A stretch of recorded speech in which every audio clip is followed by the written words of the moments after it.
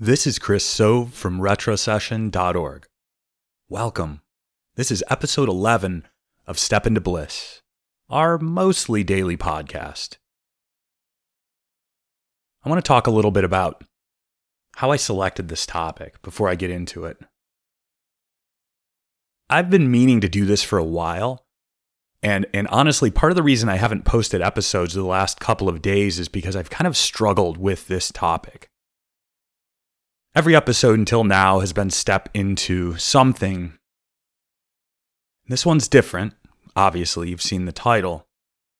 Hard Truths About Healing. But I don't think I'm starting a series of hard truths about and then some topic. This is just something that weighs on me, and it is something I've struggled with because I represent something, retrosession, that changed my life. It's a kind of healing modality. And there are a lot of people out there right now who represent themselves as healers, coaches, spiritual coaches. And it's given me pause. My intent here is not to judge anyone. It's not to talk bad about anyone. I certainly won't mention anyone or give any identifying information. But I struggle because I've been afraid to be lumped in with some of the people that I see on social media, some of the people I know in my personal life. And I'm working through that. I'm not saying that is like a feeling that is productive or something that I want to continue with, but that's honestly how I feel. Coaching has become an industry. But I think it's more than an industry when you dig deep. Let me see if I can explain what I mean. It's a little attenuated. So coaching is supposed to be about one person helping another person get through something challenging in their life. There are life coaches, people that help people generally with their life, getting it on track, getting people set off in the direction they want to go in. There are health coaches helping people get their health in line. There are spiritual coaches, and some of you may have seen many, many examples of these, and there's probably dozens of other types of coaches out there. And that's fine. I'm not really talking about coaching in general right now. I'm talking about a specific part of it. And when I say coaching is not that all the time. It's not always about somebody helping somebody else. Now, that may be on the surface, but the hard truth is that many of these coaches, for them, coaching is the thing that is changing their life. They're coaches because their life needed to change. They had a 9-to-5 job, and I'm talking about very specific cases here. Coaches had a 9-to-5 job, couldn't hack it, hated it, wanted a different life, and so they take to coaching people on how to leave their 9-to-5. And that's the way they left their 9-to-5. And I think where I struggle with this is that is a pyramid scheme. Just straight up, it's a pyramid scheme. If you're training people to lose their job so you can lose your job, that's a pyramid scheme. I don't see any other way to look at it. And then it goes a little further sometimes. It's not just about the job, but somebody is unhappy, unfulfilled, depressed, and anxious. And so they start teaching people how not to be anxious, depressed, and struggling. And that's their way of getting out of that because now they can stay at home. They don't have to go to their job. They can just talk to people on the internet. They get to study things that might help them. It is another kind of spiritual spiritual pyramid scheme. And that's what motivated this. And I'm going to talk more about coaches. I really didn't intend to start this way. I just wanted to sit here, close my eyes, and go. And that's what I'm doing. So we'll kind of give you a preface of the second part of this podcast. Because the first thing I want to talk a bit about is healing itself. Before I get started, I want to give you a caveat, and this applies to this entire podcast all the way back to the beginning. It actually applies to every episode of this podcast. What I'm giving is my opinion. This is not just a disclaimer. I'm telling you, I'm not trying to present you with some objective truth. I'm telling you about what has happened in my life, what I've observed, what I've experienced in my body, my mind, my spirit. I'm not here to tell you how it is for you. My hope is that some of you will resonate with what I'm talking about. And I can kind of help you walk the path that I walked. I'm not here to carry you down that path. Never, under any circumstances. I can't do that anyway, and I'll get into that later. That's a key part of healing. Is that it's you. Nobody is going to heal you directly. You have to be ready, willing, and able. You have to present yourself. Yes, you can be healed. But even in the Bible, Jesus didn't just walk around healing people. He healed those who were ready. They had faith. Same thing applies here. You can't just go to somebody and expect them to fix your life. But we'll get into that. But this is all my opinion. This is my experience. If it resonates with you, great. If not, that's great too. I'd love to hear about it. You can always DM me on any social media. You can go to my website, retrosession.org. There's a chat box, lower right. It's not an immediate chat, so it does send me an email and a text message, and I can respond that way. I may not respond within an hour, but I'll get back to you pretty quickly. So I'd love to hear from you, whether it resonates or not. All right. So I don't usually have notes when I do this podcast, but I do this time. And you might hear some rustling of paper, and I'm just going to leave that in. That's just the way it is. I do like to, I'm going to speak off the cuff mostly. It's important to me that I speak from the heart, and that's all I'm doing here. But I wanted to make sure I covered some specific things today. So, starting with healing itself. And this applies no matter what modality you're in, even physical healing through Western medicine. This applies. There's a dichotomy here. There's two different things. And now there is some overlap sometimes, but we have to differentiate between symptom relief and real, deep, permanent healing. Symptom relief and real healing. Now, don't get the idea that symptom relief is invalid or wrong.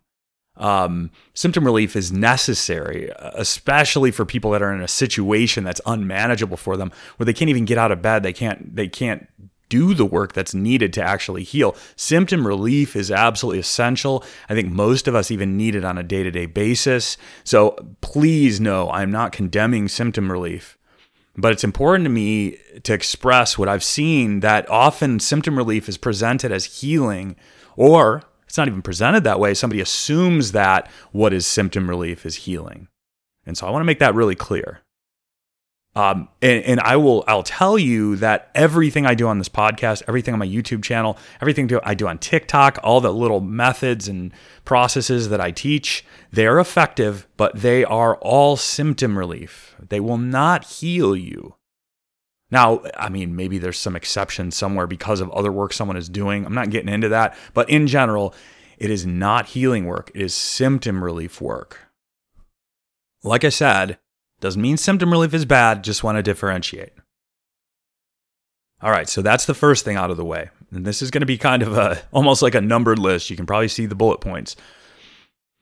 This one is probably, it's a little difficult to put out there because I know it's probably going to rub some people the wrong way, and I just have to do it, and I'm going to tell my story and why I know this, or how I know this for myself.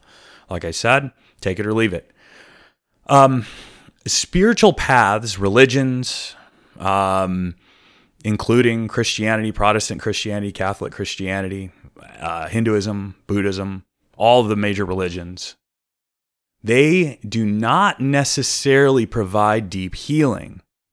Now hear what I have to say now, and it's not because they can't. It's because it's not always approached that way. It's not always approached by somebody as a healing path.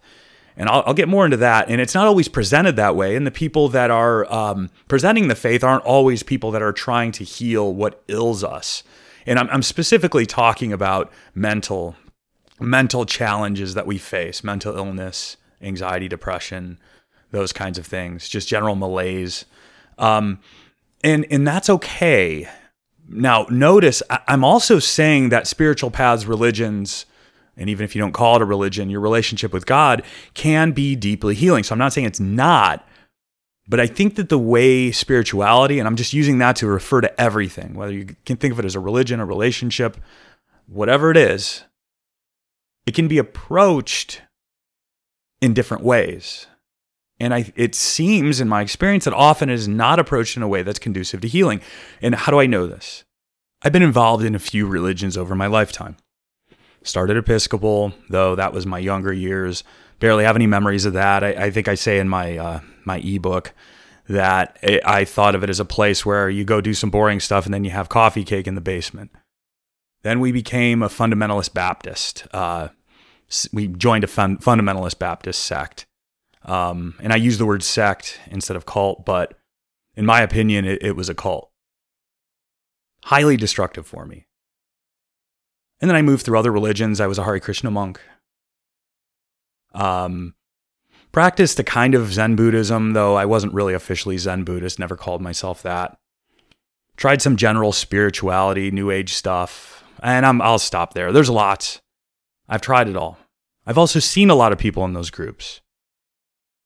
And I can tell you with a lot of experience behind it that in every one of these groups, from fundamentalist Christianity to Catholic Christianity to less fundamentalist Protestant Christianity,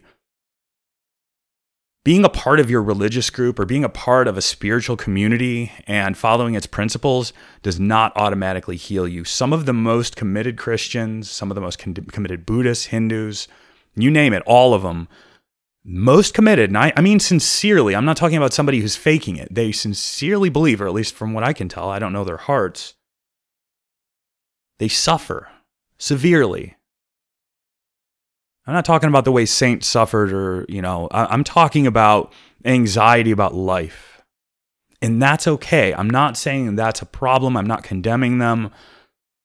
But it's clear to me, and I'm assuming everyone that's listening, whatever you are, atheist to committed Christian, I think you know what I'm talking about.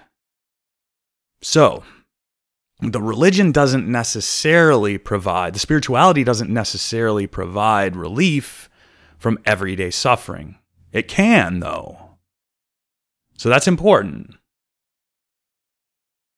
So when it comes to, I'm going to read you a quote here.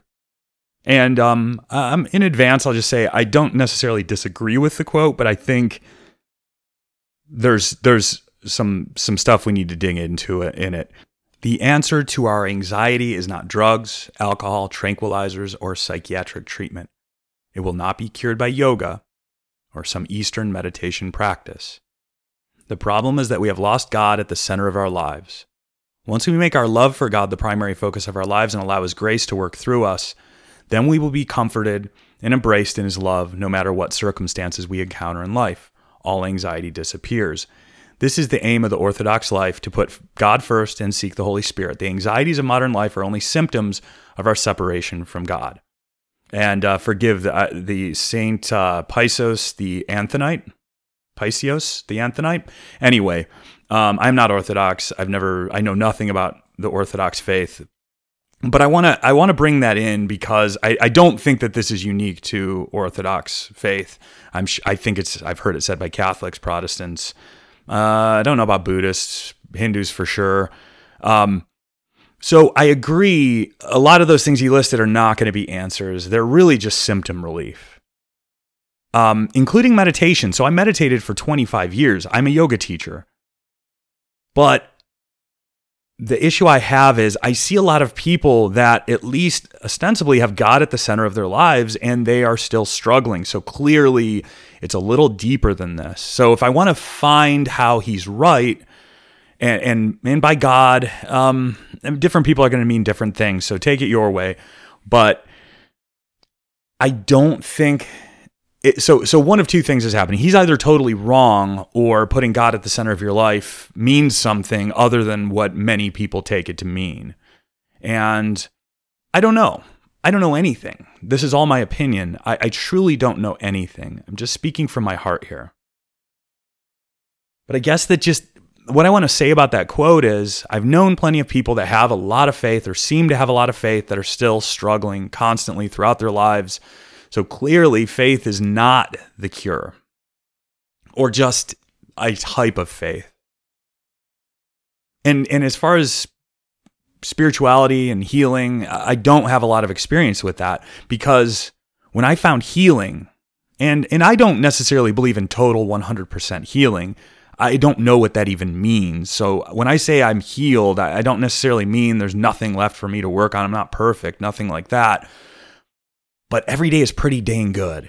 Even days when things that are potentially difficult happen, life is just good. I don't have major depressive episodes. I don't have depressive episodes at all, period. I don't have episodes of severe anxiety. Anxiety, I learned from a psychologist. He is not necessarily what we think of as anxiety disorders when it hurts us. Anxiety is actually that feeling that drives us. And I'm not even going to look it up, but it's a feeling everybody experiences, and we would not want to lose anxiety. But when I say anxiety, I'm not talking about that. For my purposes, when I say anxiety, I mean suffering from anxiety, not just feeling whatever that emotion is. I left all that behind. Now, I don't even know, 3.5 years ago. And when I say left it behind, I don't mean sometimes I feel really bad and I just don't get on social media and talk about it.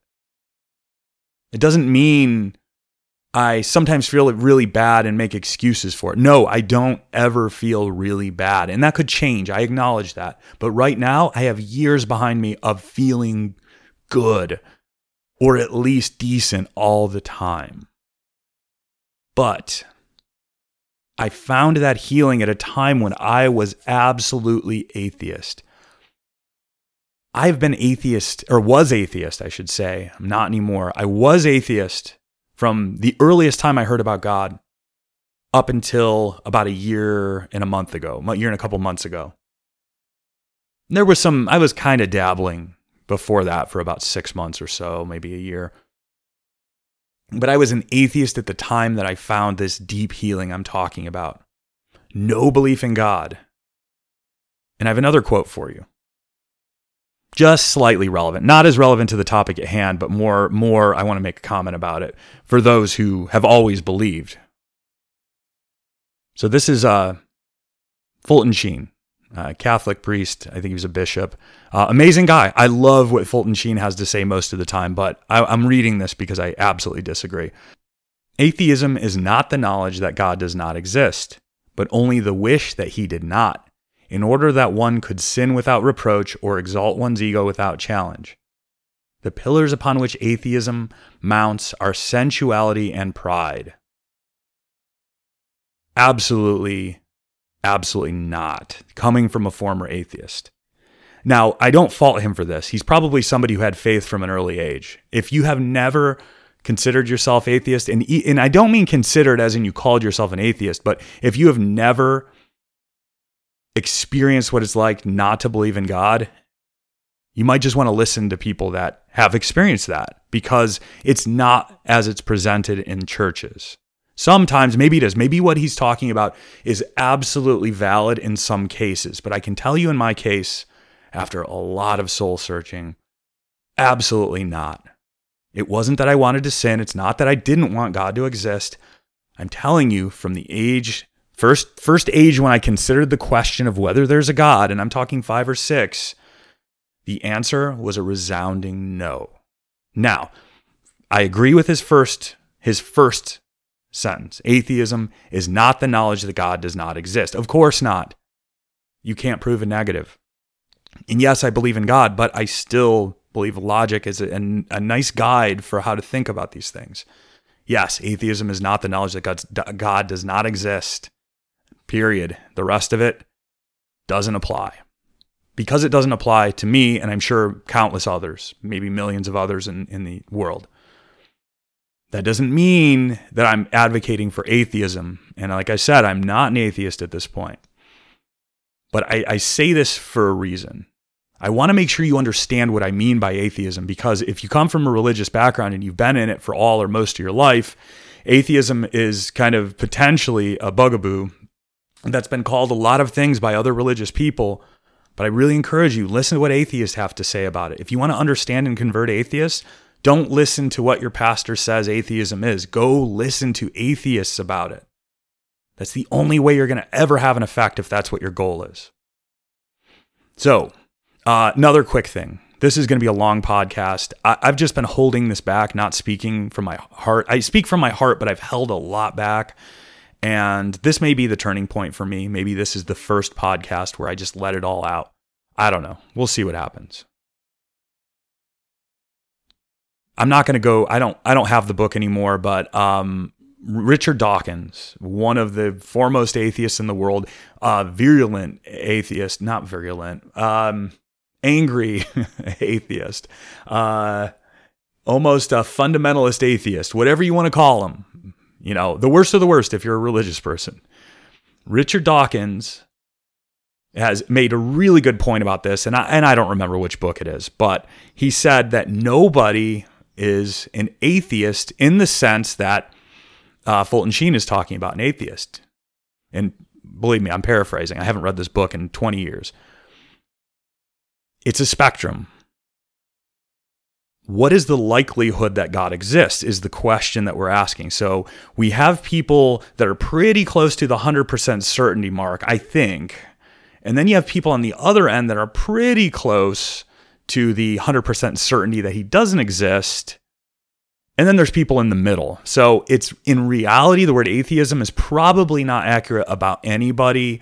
It's probably more accurate to say agnostics on a spectrum, and there are hard agnostics and soft agnostics, and I don't even know if those are terms, but I'm putting it out there. I want you to understand where I'm coming from. I was an agnostic or atheist because I saw no evidence for the existence of God. I didn't feel the presence of God in my life, despite at a very early age asking Jesus to come into my heart, praying the sinner's prayer, the Protestant thing, being baptized Episcopal as a baby, being baptized as a Baptist at, I think, 8 years old, all the other religions I belong to.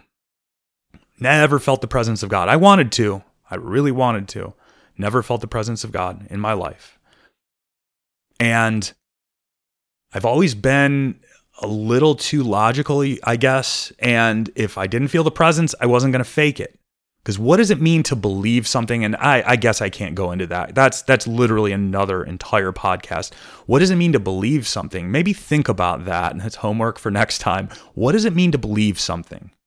Because I think most of us, maybe 90%, probably more, of people saying, I believe X, Y, and Z, haven't even thought about what it means to believe something. Is it just a thought in my head? Is a belief a feeling in my heart? And I'm not giving an answer now. But I will tell you, I wanted to believe in God. I tried and never successfully did it, not even for a minute. And it resulted in terrible nightmares for me as a young child. And I'm not going to go into that. I've gone into it in other podcasts, my book. But I had nightmares because I couldn't make myself believe. And I was in a religion where you are going to hell and you're going to burn for eternity if you are not a born-again Christian, the way they define it. And so it was torture for me. I sincerely asked Jesus to come into my heart. I mean, how sincere is an 8-year-old? I mean, they are as sincere as you can be, but it just never took. Never. Not even for a minute. So that's where I'm coming from when I say I'm an atheist. I wasn't a committed atheist. I wasn't preaching it to anybody. I didn't even say there's definitely no God. It was like, I don't know if I'm getting this from someone else, but I've said it before. The question of whether there's a God is as relevant to me as whether there's a unicorn orbiting the moon. Am I an atheist when it comes to unicorns orbiting the moon? No. And for me, in the past, it was a silly question. And I just moved on with my life. So I wasn't preaching atheism. So I hope that is all enough to get across to you what kind of atheist I was. So I'm an atheist at the time, and I found profound healing. Deep healing that has lasted to this point. No breaks. You hear it a lot. in healing circles. Life is about ups and downs. Okay, sure. There are going to be bad things that happen, terrible things, sad things, things that make us angry, all those things. When I say healed, I don't mean that I don't feel emotions. I feel emotions deeply. What doesn't happen is I don't get triggered and then go off the deep end when those emotions come up. I feel them, sit with them, never push them away, and they eventually fade as emotions always do. So that's where I'm coming from. That's what I basically mean by healing. And in keeping in mind, it's maybe not 100%, but generally healed as an atheist. And guess what happened after that healing took place? As an atheist, I know I'm repeating myself. I just don't care. This podcast, not many people are listening. And I decided today I'm going to speak from my heart. Some things happened recently and it's just impressed upon me that I'm holding back too much. And so here you go. The new me right in front of you, talking about healing. It is a type of healing. The fear of being 100% vulnerable, not just 99% vulnerable. And speaking earnestly from my heart. So, I'm healed. And then, guess what starts to happen a little while later? Suddenly, I start feeling something. Maybe like the presence of God in my life. So, not condemning religion, like I said. Not saying that religion and spirituality and whatever, your relationship with Jesus can't heal you. But I know you have experience that tells you that it doesn't always. And maybe what you can take away from this is that there is a way to approach it. Now, I'm not going to tell you what that is in your particular religion, but I think there's a way to approach your spirituality that can be permanently healing. But I think most people are not doing that. But that's speculative. I don't know. I don't have statistics. All right. So that was just one sub-point. I don't think they're all that long, but you can heal without spirituality is kind of the end of that point. And I do want to add something. You can heal in spirituality, out of it, whatever. But spirituality, relationship with God, whatever you see it as, it is going to improve your life leaps and bounds, especially after you've found that healing. And I'm getting even deeper than I expected, but I think it's appropriate here. This is my experience. Again, I'm not telling you some gospel truth. But all of that heartache, all the trauma, all the anxiety, all the depression, maybe not always, but for me at least, all of that suffering was a barrier between me and God. And we'll get into it a little bit more why I think that is. But all of that suffering, and I'm going to add a couple words here, all of that suffering, or another way of putting it, my attachment to all of that suffering was putting a wedge between me and God. I was holding on to it. And I say that being on the other side of it. It's hard to see when you're in it. It was hard for me. It was impossible for me to see when I was in the suffering. But it was separating me from God. Not here on this podcast to preach, to tell you need to believe in God. Absolutely not. I'm just giving my personal story. God was there in my experience. Now, God was always there. I was blocking God. And my trauma was blocking God. My pain was blocking God from doing his work. Now, I think some people do find God within the pain. So again, it's my experience. And then, once the pain relieved to some extent, and then eventually, pretty much totally, then it became obvious, oh, I'm the fish swimming in water. God is everywhere. Of course. But I had blinders on, the pain. Now, the pain is just one species of what keeps us separate from God. But anyway, that's not the purpose of this. Maybe I will talk about it in the future. And I want to make another point about healing. this is somewhat related, but I do see this a lot in religious circles, this tendency. You can't power your way through healing. You can't. Again, my experience, I've never seen it happen. You can't say, I am healed because X, Y, and Z. Affirmations, big thing in the New Age with New Agers and just generally spiritual people. Affirmations, just repeat the same thing over and over again, and you will be healed or you'll be okay. Now, affirmations are actually powerful, but not in that way. They aren't going to heal you. It's potentially symptom relief. It's also a way to change the way you think about things. But here's the thing, and this is another of my hard truths about healing from my perspective. The mind is what damaged you in the first place. The mind is never going to get you out of the mess it got you into. You can't think your way out of pain and suffering.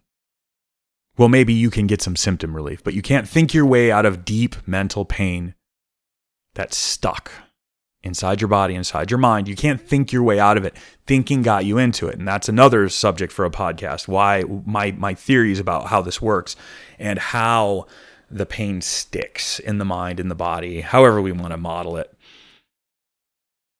So you can't power your way out of it, and you can't think your way out of it. So I'll talk about it from the lens of the modality that I know, the one I discovered for myself, retrocession. Retrocession does not work by by surfacing bad memories. We do surface bad memories, but that's actually not the important point of it. And sometimes they're very vague, and it's not important to relive those bad memories. Now, some people do, many people do, as they heal from it, but it's not the essential part of it. Talking about them endlessly. Nobody has to share with me their bad memories in order for them to be healed. And this is not just me. I've done this with dozens of people now. It works whether they share it with me or not. So this is not like talk therapy. So we're not thinking our way into it. In fact, some of the instructions for retrocession that I give are, you're not thinking, you're allowing these things, these incidents from your past to pop out. You're not thinking your way to them, and you're certainly not thinking your way to the release of those things. There's simple instructions I give, and you can find some of that online, and I'm going to be putting a lot more up. I'm really just starting at this. But retrocession is not about thinking, and it is not about reliving. It's not about powering your way through. It's a very subtle approach where you find how you're holding on to it, and then I have a method for allowing you, when you're ready, to release your death grip on your trauma and pain that's holding you back in life. Maybe even holding you back from a relationship with God. So much for making this whole podcast thing secular. I thought, until this moment, I thought that's what it was going to be, but apparently not. I can't. I'm just going to have to speak from my heart from here on out. So I've kind of hinted at what I'm getting at here. But rather than powering your way through healing, it takes humility. It takes courage. You have to face your fear. And we'll get into this more in the next section, but you can't just go to somebody who's going to say some words over you and wave their hands over you and heal you. I know there's examples in the Bible and other places about that happening. So I'm not even discounting those stories. I don't know, honestly. But even in those cases, these were not people walking along their way who, out of nowhere, an apostle comes up behind them, touches them on the head, and they're healed. As far as I know, correct me if I'm wrong, these were people who sought healing. They believed to some extent. They faced the apostle. They faced Jesus. They asked for the healing. And I think that applies in general. You can't be healed by a doctor without interacting with the doctor. So, you have to be willing to be humble. You have to be willing to face your fear, to face the suffering that you've had for all these years, to face the incidents that resulted in that suffering, that spiraled out of control, resulting in the mess that you're in now. And I like the word Pema Chodron uses. She's a Buddhist nun. She talks about groundlessness. I think that faith is a decent synonym for that. At least the way I use it. Groundlessness. I can't do it myself. I'm helpless, hopeless, on my own. One way of thinking of that is that's the mind talking. That's what we come to know as ourselves, and in my opinion is not who we are. The self we've come to know is, you could call it an illusion. This imperfect, unhappy, suffering self. I don't mean it's an illusion as in it doesn't exist. It certainly does exist, but it's not who we really are. And if we have a shot at continuing after this life, I don't think that's the part that continues. The other piece of it, relevant to healing, is I think that parts of that self that we have come to know as us, the anxious, depressed parts, the parts that think they know everything, the judgmental parts, I think those parts can die while we are still alive. We can be born again. We can drop the BS that causes all the suffering in our lives.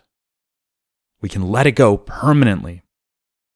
But it's not easy. Symptom relief is much easier. Listening to a guided meditation. I'm talking about my stuff, the stuff I put out there. Going to a yoga class. I started going to hot yoga regularly because I was at the lowest point of my life and it gave me relief for 24 hours. But I had to go back the next day because the anxiety was back by then. I was just burning out my nervous system, so there's no capacity for anxiety. Doesn't mean yoga's bad, but it's not a cure. In and of itself, maybe some people can use it for cure. I don't know. And so, we have to do the hard work. So if you're looking for someone to heal you, and you think that they're going to do the heavy lifting for you, well, they may in some sense do some heavy lifting for you. I'm not saying they don't. But you don't just get to be your old self. You don't just get to carry on with your attachments, all the pain, the suffering, this is coming from me. I'm gonna reverse this a little bit and just say it as myself, because I'm not directing this at you so much as sharing my experience. I benefited from being in pain. And I've told my story in other places. Just suffice it to say, I was as low as a person could be, suicidal ideation, lying on the floor, unwilling even to get up to get into a comfortable bed because I was so anxious, daily panic attacks that shut me down. I would lie in bed or on the floor in the dark all day, just wanting to die. But as terrible as that was, I benefited in some way from it. I don't know if you benefit from your issues. I do not know, but I did. It took the pressure off me. I had an excuse. I had an excuse not to be the person that I knew was kind of under the surface. It took all the pressure off me to be that ill. And I really was. I'm not saying I was faking it. I really was that anxious, that depressed, having those panic attacks. They were for real. But it benefited me. Now, that doesn't mean I could just at will eliminate them. But I acknowledge that I benefited from that pain. And so, if you're going to someone expecting them to heal you, but you're not willing to approach the things that need healing, I'm going to guess that it's not going to work. Now, I could be wrong. Please comment, send a message through my website. My email, I never give that. I probably should. Chris@retrosession.org. CHRAS at RETROCESSION.org. You can find it in the description of the podcast, I believe. You may go to a healer after listening to this and feel good and say, Chris is wrong. That podcast, absolutely wrong. I'm healed. But wait. Now, I hope this is wrong. I sincerely hope that you have found a way to find healing without doing the hard work. I hope so. That's beautiful if you did. Tell me about it. I want to hear about it. But I think what's going to happen, and what happened with me, again, this is just my personal experience and the experience of watching other people go through this. It's a freaking roller coaster. They go get some healing, some coaching, especially, quote, spiritual coaching, and they feel good for a little while. I calculated this at one point in my life. I think I found that about 5 days, it's like has a half-life of 5 days, if I'm speaking in medical terms. And so by the time 5 days is passed, or 7 days, whatever it is, might be different for other people, might be different for different modalities, but there's a half-life for it. And it kind of leaves your system and you're kind of back to normal. I mean, I've heard of this. Some of you may be into self-help. The latest book comes out. You have a shelf full of them. I did this. Again, I'm not really saying you. I'm really talking to myself here. I had a book shelf full of self-help books. And each one, oh, this is the thing that's going to fix me. But it was a roller coaster, up and down and up and down and up and down. And you go to healing and you feel amazing, and then it starts to wear off. And oh, I still feel good. It's just integration. And I believe in integration, but so I'm not discounting that. But it's just integration. And then you're down again.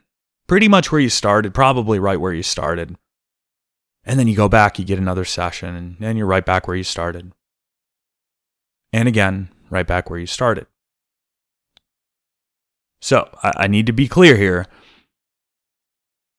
It's not always 10 steps forward, 0 steps back.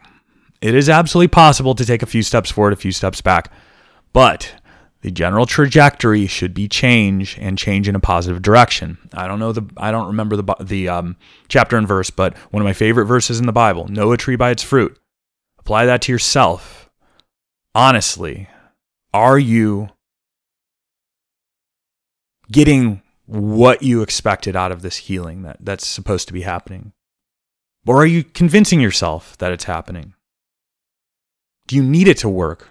You paid some money. You probably paid money for it. I don't see many healers working for free outside of churches. Even some of them charge. But you probably paid some money. So there is a bias. Back to the logic. There is a bias that we have. When we pay for something, we want it to work because we don't want to look like a fool for paying for something that doesn't work. Let this stick. If you're in that situation, it might not feel right now, but just ponder it later. And we'll get in more in the next section about healers and what to watch out for, because there are a lot of them now. Now, some of you are listening, you probably don't realize that because your Facebook, your Instagram, your social media, you're not getting those because the algorithm doesn't show them to you. But believe me, there are dozens upon dozens upon dozens and dozens of people that not only are going to heal you, but also teach you to become a healer for the low price of $199.99. And then you can heal other people. It's all over, constant, all over the place. All over I live in Dayton, Ohio, all over here. It's not even a big city. It's all over. I'm not talking about any of them in particular. If you're one of them, just look in your heart. You know. Is there doubt? Do you have imposter syndrome? I have a blog about that. I haven't published it yet. But you know. Don't positive talk yourself into convincing yourself everything is great, giving yourself affirmations. Really sit with that imposter syndrome. But anyway, to everybody, it doesn't need to be a roller coaster. Now, as I went through retrocession myself, as I've taken people that have consistently done retrocession through their sessions, there are ups and there are downs. But at least in the case of retrocession, nobody ever has to heal the same thing twice. Now, one particular event from their life may be the cause of multiple threads and we're healing all those. That's fine. What I'm saying is, if my anxiety, if my test anxiety is what I'm working on, and I'm healing that, it will get better over time. Not, I think it's better over time. No, at least this is the standard I hold myself to with retrocession. Not, I think it's getting better over time. It's a dramatic, undeniable decrease in my test anxiety over time. And being clear here, I'm not saying you go to one session and, I'm perfect now. That's not what I'm saying. I'm just saying, look for the roller coaster. It's not a part of genuine healing. Symptom relief, yes, that is a hallmark of symptom relief. is the up and down and just always kind of floating around the same place. Now, sometimes, and applied to me as well, as I was on that roller coaster, sometimes I would have a breakthrough and a little bit of healing would happen. I'm not saying you're not healing if you're just doing symptom relief. I want to be clear about that. You're doing amazing work. You're improving your life. Basically, I don't want you to waste 15, 20 years like I did pursuing all these things that just resulted in more roller coasters. Same dang thing for 20 years. Religion, spirituality, therapy, Western therapy, psychoanalysis. Same, that all goes in the same boat, by the way. So I'm not just picking on alternative practitioners. There needs to be a clear sign of healing over time. And I'm not talking about 10 years. In my opinion, it should be a much, much, much, much, much shorter window. If I can't go to someone for 3 months and see a positive, undeniable healing trajectory, I think it's time to really reconsider. I apply that to myself as well when I'm working with people. Part of the retrocession process is reevaluating every month. What kind of undeniable evidence do we have that this is working for you? Because I do not want you to waste your time with me and money if it's not creating undeniable permanent change. So, this brings us to the healers portion. There's more I could say, and I'm sure that I will do other podcasts about healing and what it really means, because we've really just scratched the surface. We haven't even talked much about what healing is. I think everybody kind of assumes it's a thing and a particular thing, and all good. But we will move on to healers.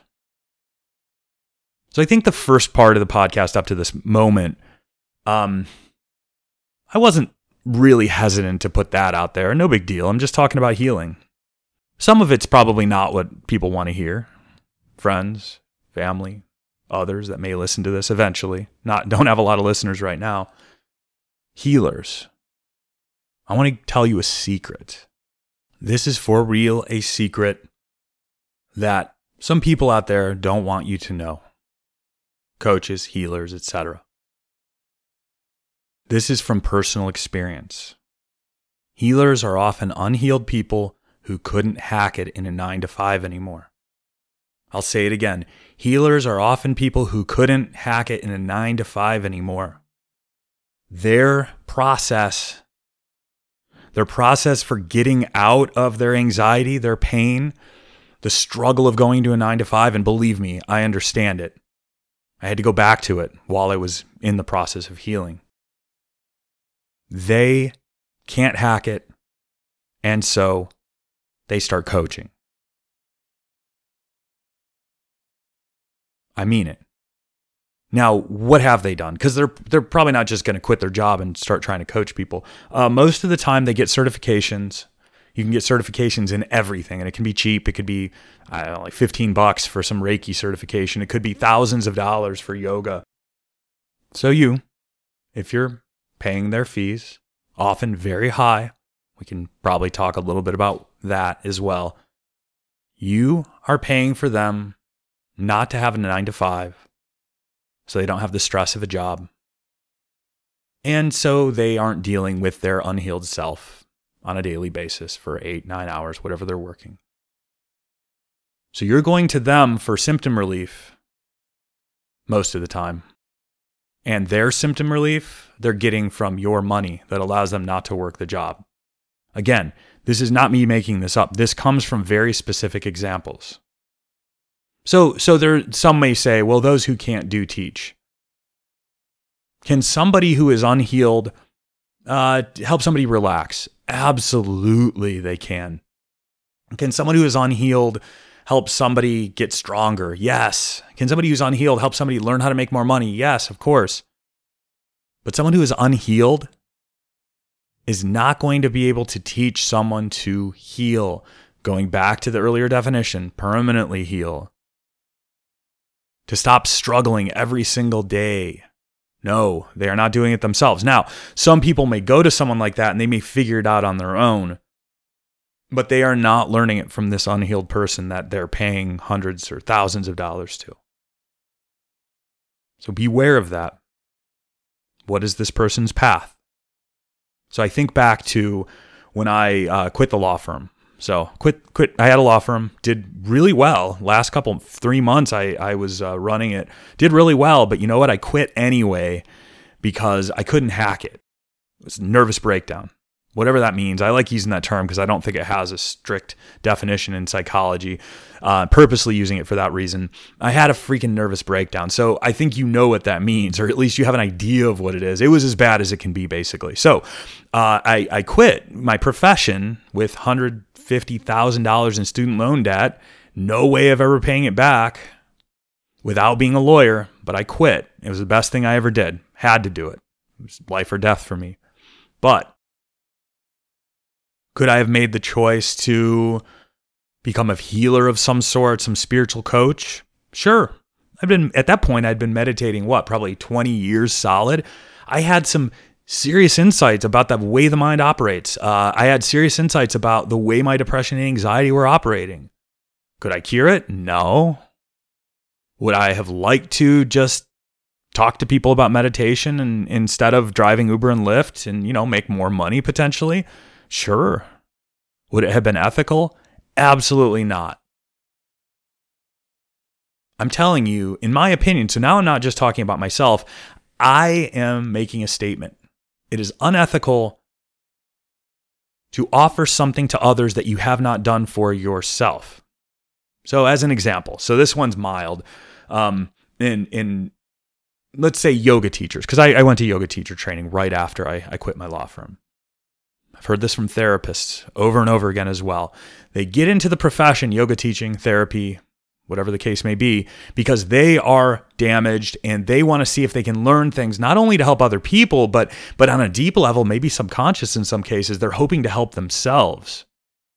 But then they finish school, they start taking on clients, and somehow they're still unhealed. And you know what? Now it's a job and you got to make your money doing it. And this happens with the alternative spiritual healers as well. Get a certification and magically, I'm not healed. Well, I got the certification, might as well put myself out there as doing this particular thing. And so you have someone that's unhealed telling you that they can heal you. Can they offer techniques that work? Sure, of course. You can read a book and spout off techniques.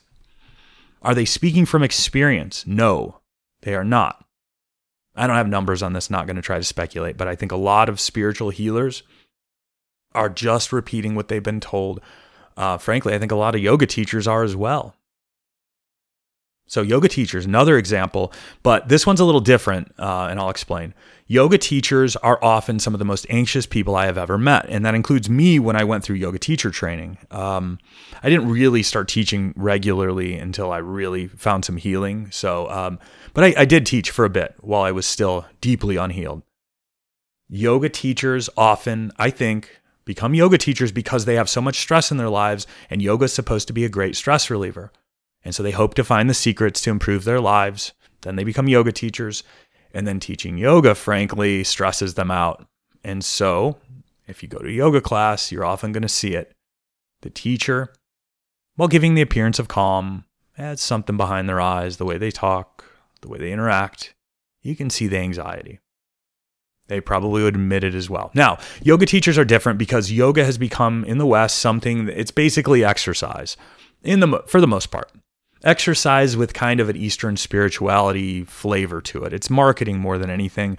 Yeah, sure, it might help you relax a little bit. And again, I teach yoga, so I'm not condemning yoga, but it is not such a big deal if a yoga teacher is teaching yoga while they're suffering from anxiety. I'm not saying they shouldn't do that. Now, if they're presenting yoga for anxiety relief and they're not relieved of their anxiety, then that's exactly who I'm talking to right now, or talking about right now. Though I will give an example from yoga. It's not directly relevant, but it's kind of an analogy. So in yoga, there are mudras, there are hand positions, holding thumb to index finger, the other three fingers extended out. So that's one I think most people have seen, even if they don't, you do yoga or meditate. That mudra is supposed to have certain properties. Now, I never studied them closely. I honestly have no interest in mudras. But teachers will teach it, and you can tell that they're just teaching what they learned in yoga teacher training or what they read on a blog right before class. They're not teaching from some deep knowledge that this hand position is going to bring focus. Never that I have ever heard. I've never heard a teacher talk about mudras in a way that sounded like it was coming from experience. All yoga teachers say the same things about the mudras. So, am I saying that is inappropriate? Oh man, I don't know, because I don't know. That's up to the individual teacher. I never teach it because I would never teach mudras because I have no personal experience with it and probably never will. And so in my opinion, we should not be teaching things that we have not used to great effect for ourselves. It's not just a way to make your class a little bit more interesting, but I digress. I'm sure I may not even have any yoga teachers listening to this. But as I said, the secret, healers are often unhealed people who can't hack it in a 9-to-5 anymore. So they go into the healing profession, get a certification, and bam, they don't have to work a 9-to-5. Now, most people fail, but they have to go back to a 9-to-5. But that is the secret. Now, am I saying these people that if somebody holds themselves out as a healer, that they need to be 100% healed before they teach people? No, absolutely not. And I'm not going to try to give you some breakdown or give you a test you can apply to yourself or other people to see if they're healed enough. It's really an art, not a science. It's a nonsense concept, the idea of being 100% healed. I don't even know what it means. Now, there may be some way to define it, but I've never tried to, and I don't care to. Is your life generally pretty good? If you are trying to heal people, or if you're seeking someone to heal you, their life better be pretty dang good, if that's what they're teaching you. And I'm going to apply this to myself. I am not going to teach you how to manifest wealth. I have never done it for myself, and frankly, I'm not even really trying at this point. So do not come to me for information about how to manifest wealth. I'll give an example from my life as well. I'm working on a workshop about getting organized. When I first started working on this workshop, I was highly disorganized. I wasn't even going to present, other than maybe some technology components, but I wasn't going to talk about getting organized. And I have a partner that was going to do most of the work, if not all the work, with me just piping in here and there. Because I knew I am not organized. How can I teach people to get organized? I'm not going to fake it till I make it. I'm not going to use I'm not going to charge people to teach them about something that I have not mastered. But in the course of working on it, and not necessarily through the work on the workshop, but I did discover organization in my life. I'm not saying it's perfect, but due to some recognition that happened, I finally am pretty dang organized. And it's been holding for a time now. So now I can teach what I learned. But can I teach someone to run a multi-billion-dollar company, get organized enough to teach run a multi-billion-dollar company? Absolutely not. I couldn't do it. I don't have those skills. I don't know what it takes to do that. And so I think it's really important, if you're seeking out someone to help you with healing, that you find somebody who lives the life that you want. Now, I'm not talking about social media. And I'm not going to get into it deeply here, but I have this blog that I've been sitting on for a while, and I need to get it out there. And it's supposed to be for an audience of these healers, but it's about ethics in healing. And they'll show you, and this is again, personal experience, knowing some people that do this, what they show you on social media is not who they are. They might even, drives me nuts. They might even say that they are healed, and I see what happens behind the scenes. They are not healed. You are being lied to. How do you know that? I don't know. Interview them. Get serious about it. Don't just listen to what they tell you, and especially don't look at what they show you on social media, because social media is notorious inside and outside the spiritual community. It's notorious for people showing you what they want you to see. That's what social media is. So Be skeptical of social media. How do you know that social... I can give you some ways to look for the social media cues that might tell you that this is a show for you. Is this person using sales tactics? Are they creating artificial scarcity? I only have 2 spots left. I have a sale, $22 off for this period of time. Are they using sales tactics? That is fully appropriate when you're selling someone a car. Everyone expects it. There are so many different kinds of cars out there. You need to differentiate yourself as a car salesman. No problem. I have no problem with objects, commodities being sold using sales tactics. I do not think that healing, even Western medicine, should be sold using sales tactics. Let the proof be in the work that you do. So if you see somebody who's using sales tactics, I'm going to put it bluntly, if it looks like the person is selling for a multi-level marketing company, but they're a spiritual coach, look carefully. If you don't know anything about multi-level marketing, sorry, I'm not going to go into it. Used to be a fascination of mine. It's like a commercial cult, basically. Are they manipulative? Watch, listen. If it doesn't feel right, pay close attention. Are they using manipulative tactics? And not all are. And that's a beautiful thing. I know plenty of people that are not doing these things. So I'm not telling you all coaches are doing this. I'm saying that a good portion of them are. Watch out for it. How do they live their life? Do you see, if you go back in their social media history, this comes from experience, and do this if you're looking for someone to provide you healing? Go back in their social media history, a couple years. Look at it. Do they have horrific relationships? Have they had multiple breakdowns over the past year or two? Are they crying out for help? I mean, God bless them. I feel for them. I'm not calling them out for hurting. But if you are a coach and oh gosh, I hope I'm not giving people ideas, unethical coaches ideas. But if you're a coach and you have anything indicative of a breakdown on your social media in the past 2 years, that is a problem. 2-3 years? Seriously. I'm not saying to go delete your old posts if you're a coach. Look in the mirror. If you're a coach, are you selling something that you have, or are you selling hope? Now, reversing that for those looking for a coach. Are you being sold hope, or are you being sold healing? Now, whether you can sell someone healing, that's another point. I'm using the words really loosely.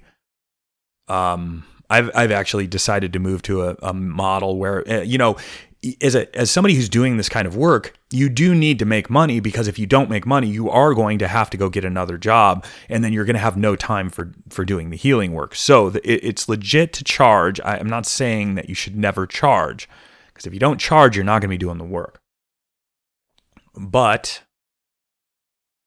what are you charging for? Or what is this person charging for? Sorry, we're orienting this toward the consumer, not the person selling these services.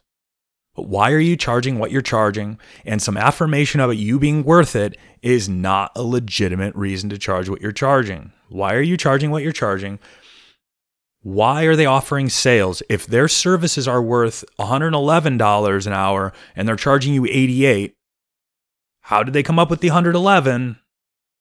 How are they charging you $88 now, and where did they come up with the $88? Apply that same logic. Where did they come up with these numbers?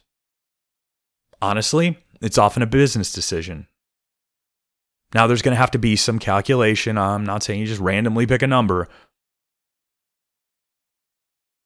But why are they charging what they charge? Maybe ask that, actually. Why are they charging what they charge? And if they tell you that they're worth it, and they're telling you that they went through this certification, they did this and that, be careful. Personally, I'd like to hear something a little bit more substantial out of it. And then ask yourself, what is the value that I'm receiving? So if you're going through these processes and you're receiving these services, is it really worth, are you getting your money's worth out of it? Or are you being sold a bill of goods?